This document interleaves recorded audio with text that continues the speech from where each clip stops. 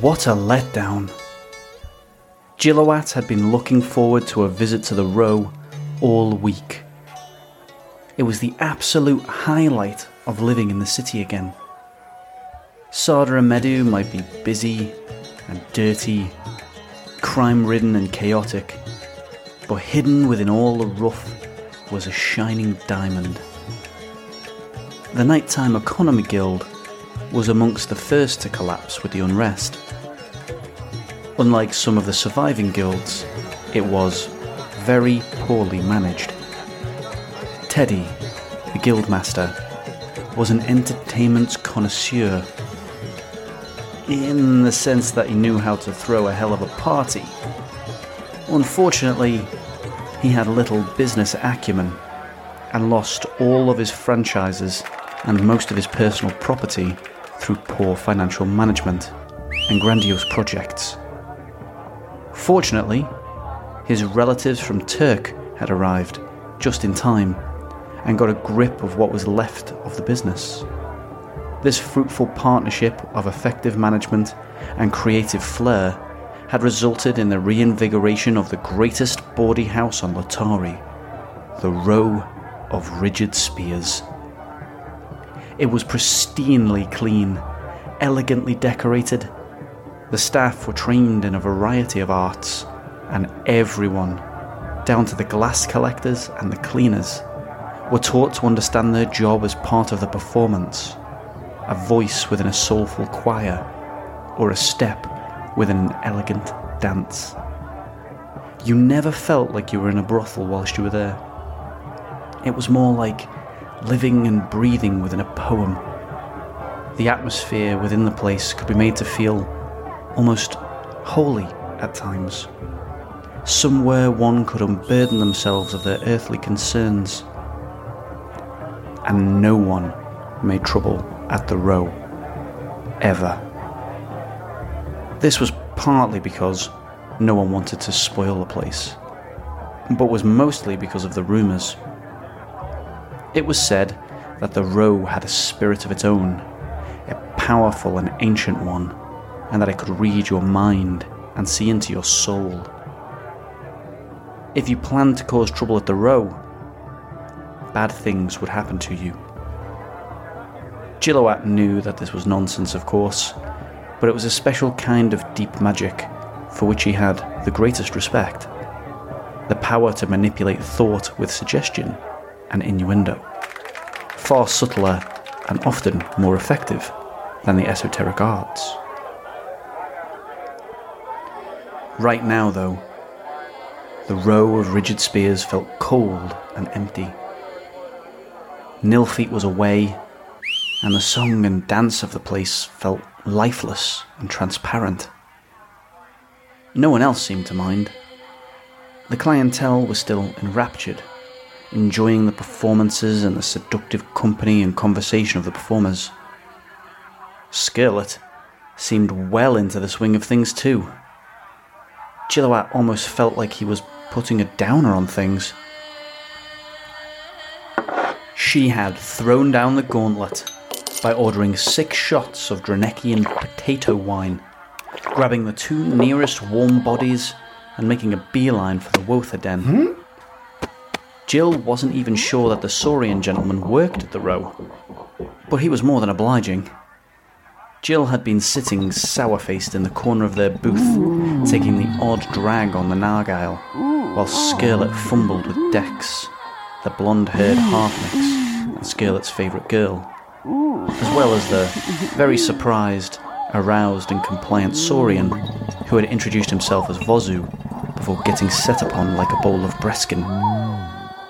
Skirlet had given Jill the encouraging eye once or twice, but he was just not in the mood. Once things started to get heavy in the booth, Jill realised he would have to either shit or get off the pot. He opted for the latter. Maybe he could have mustered the will to get involved, but he wasn't too keen on Saurian men. To his mind, the Hemipene gave them an unfair advantage, and he didn't have it in him to try and up his game just to compensate for a self-conscious ego. Pulling his crossed feet in, Gilliwatt pushed himself to a standing position in a single agile movement, carefully avoiding the menage and stepping over the cushions and pillows scattered about the den. He made his way back to the entertainment area and sat at the bar. 2 almost completely naked wren were dancing gracefully on the stage in a powerful and acrobatic display, while someone from the balcony caused the ambient light of the room to flicker and change colour, meandering their way through the rainbow by using coloured screens and flash-burning a variety of powders. It occurred to Jill that the smell up there must be acrid, but there was barely a hint of anything other than the intoxicating, perfumed air on the lower levels. He was not enjoying himself at all. In the harsh light of whatever grounding attunement had taken him, the kimono had been pulled back, and the uncanniness and absurdity of the place laid bare. It was an expensive illusion designed to pacify you enough to hand over your gold. Not too dissimilar to how his father had taught him to reassure cattle before the slaughter. The meat strained if they were panicked. You had to make them feel loved and safe before you. Gilliwatt caught his thoughts as they spiraled. What was wrong with him today? Where was this coming from? Are you okay, Levi, now? Asked the bartender in a soft and comforting voice, using the near archaic augmentative after his family name to give a sense of surreality, mystery and grandeur to the exchange. Gilliwatt tried to muster a smile, but he could not make it reach his eyes. Hey, Leda. I'm good. Just tired, I think. Had a long meeting. Was hoping to see Nil tonight, but I guess she's busy, he complained. Leda leant towards Jill, resting her arms on the black, marble-esque surface of the bar and pushing her breasts up, causing her exposed cleavage to swell, almost spilling out of her corset. Her straightened black hair flowed beautifully across her face and tickled the bare flesh of her unprotected chest as she lowered her head. She moved her hand gently across to touch Jill's hand, but recoiled sharply as she made contact with his flesh. Leda recovered quickly and enclosed Jill's hand with both of hers. You are so cold, Levi, now. You should stop thinking about work.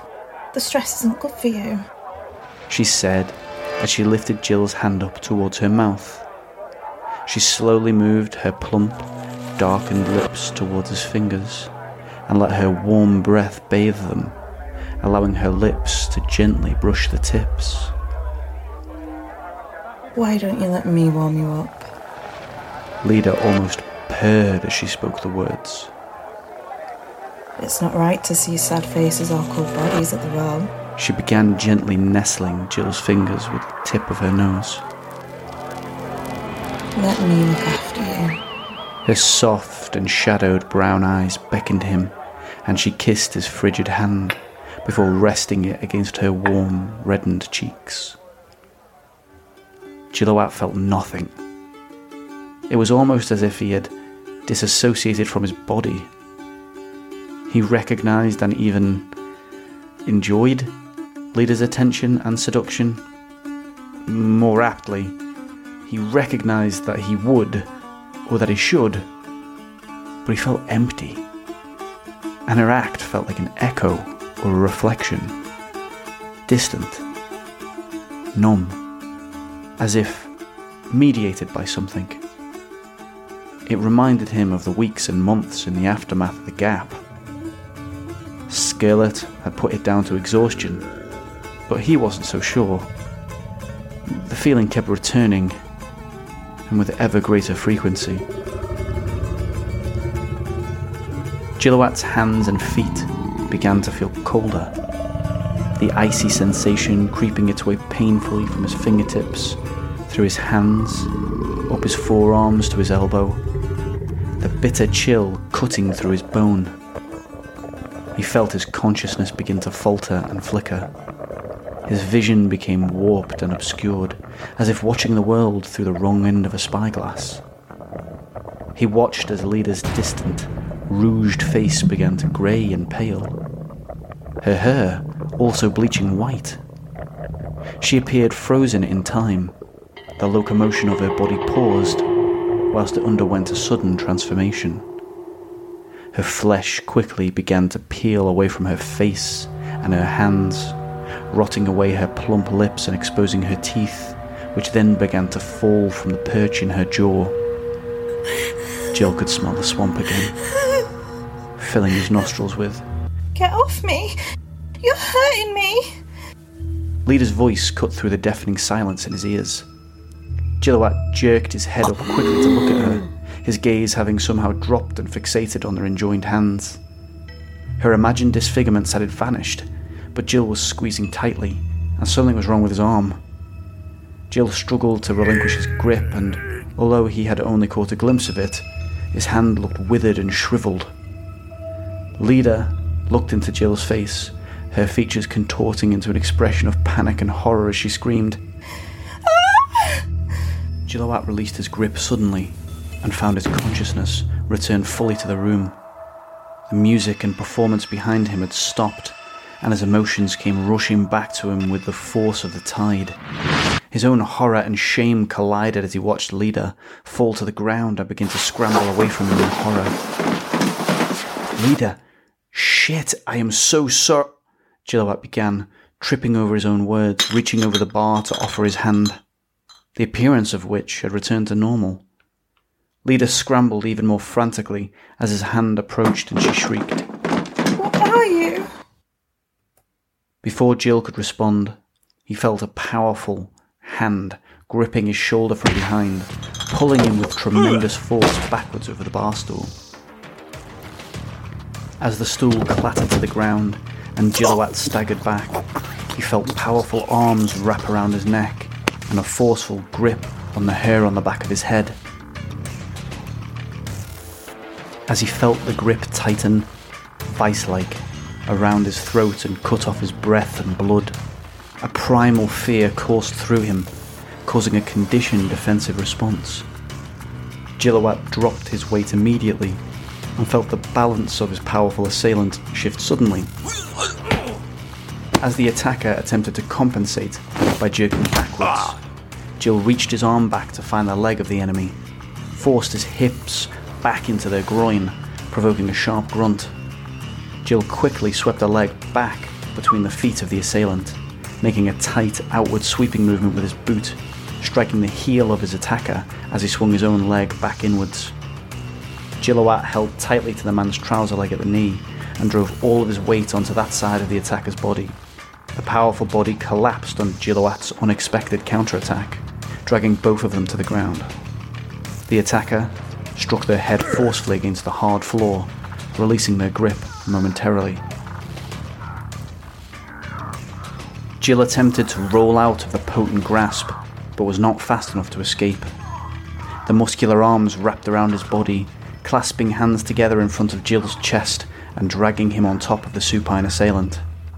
Gillowatt's throat was no longer being crushed, and he could now think clearly, but there was little he could do to escape the formidable grapple as his attacker's legs wrapped around his waist and began to squeeze the air out of him once again. Gillowatt thrashed and struggled to no avail, and was helpless to resist as another security guard bounded toward him, drawing a concealed stiletto blade from a pocket. Jill bridged with his body and attempted to buck with all of his might, but he was held far too tightly. The black-clad security guard drove the knife down again and again and again into Gillowatt's lower body, into his abdomen, leg and groin. Gillowatt knew he must be in shock. He could feel the impact, but he felt nothing of the pain.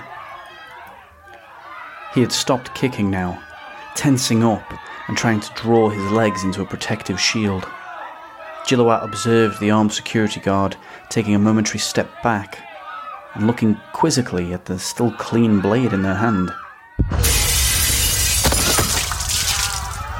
The look of surprise on the guard's face lasted only a fraction of a moment. His features slackened rapidly as his chest exploded outwards, scattering piping hot flesh, shattered bone and viscera all over the bar, walls, ceiling and floor, most of which saturated the still struggling and supine forms of Jill and his other attacker. The booming, thunderous crack and the blinding blue flash which had accompanied the drenching gore and the smell of burning hair was enough to shock Jill's erstwhile assailant into a momentary daze. Gillowatt would not allow the opportunity to go to waste. He drove his head back as hard as he could into the nose of the man, who immediately released his grip in order to protect and nurse his shattered beak. Gillowatt nimbly rolled to the side, escaping his opponent's leg guard. As he attempted to stand and regain his footing, Jill slipped repeatedly in the slick blood which now coated everything in a 10-foot radius, and which continued to pump out of the fist-sized hole in the back and chest of the dead guard. Jill's eyes were covered in the stuff, and he struggled to see much of anything. However, as he cleared the entrails and blood from his eyes with the inside of his elbow, he saw Skirlet standing on the walkway between the entertainment area and the Wotha den, around 30 feet behind the corpse of the armed security man. She was stripped to the waist, and her trousers were unbuttoned, exposing her breasts and underwear, as well as her body's many tattoos and scars. She wore only one boot, which was untied, and she held a small, unrecognised fur object in her left hand. Her right arm was fully extended, pointing in the direction of Gillowatt and the other security guards, with what appeared to be the broken stem of a champagne flute in her hand, the end of which was glowing red, drooping and smoking, as if being blown by a craftsman. Jill took a quick look to his left and right before wiping his eyes again and checking over his shoulder. The clientele and performers all sat in shocked horror, having been completely surprised by the sudden and violent street theatre. No one looked about to move, but Jill was taking no chances. "Let's get the fuck out of here! Now!"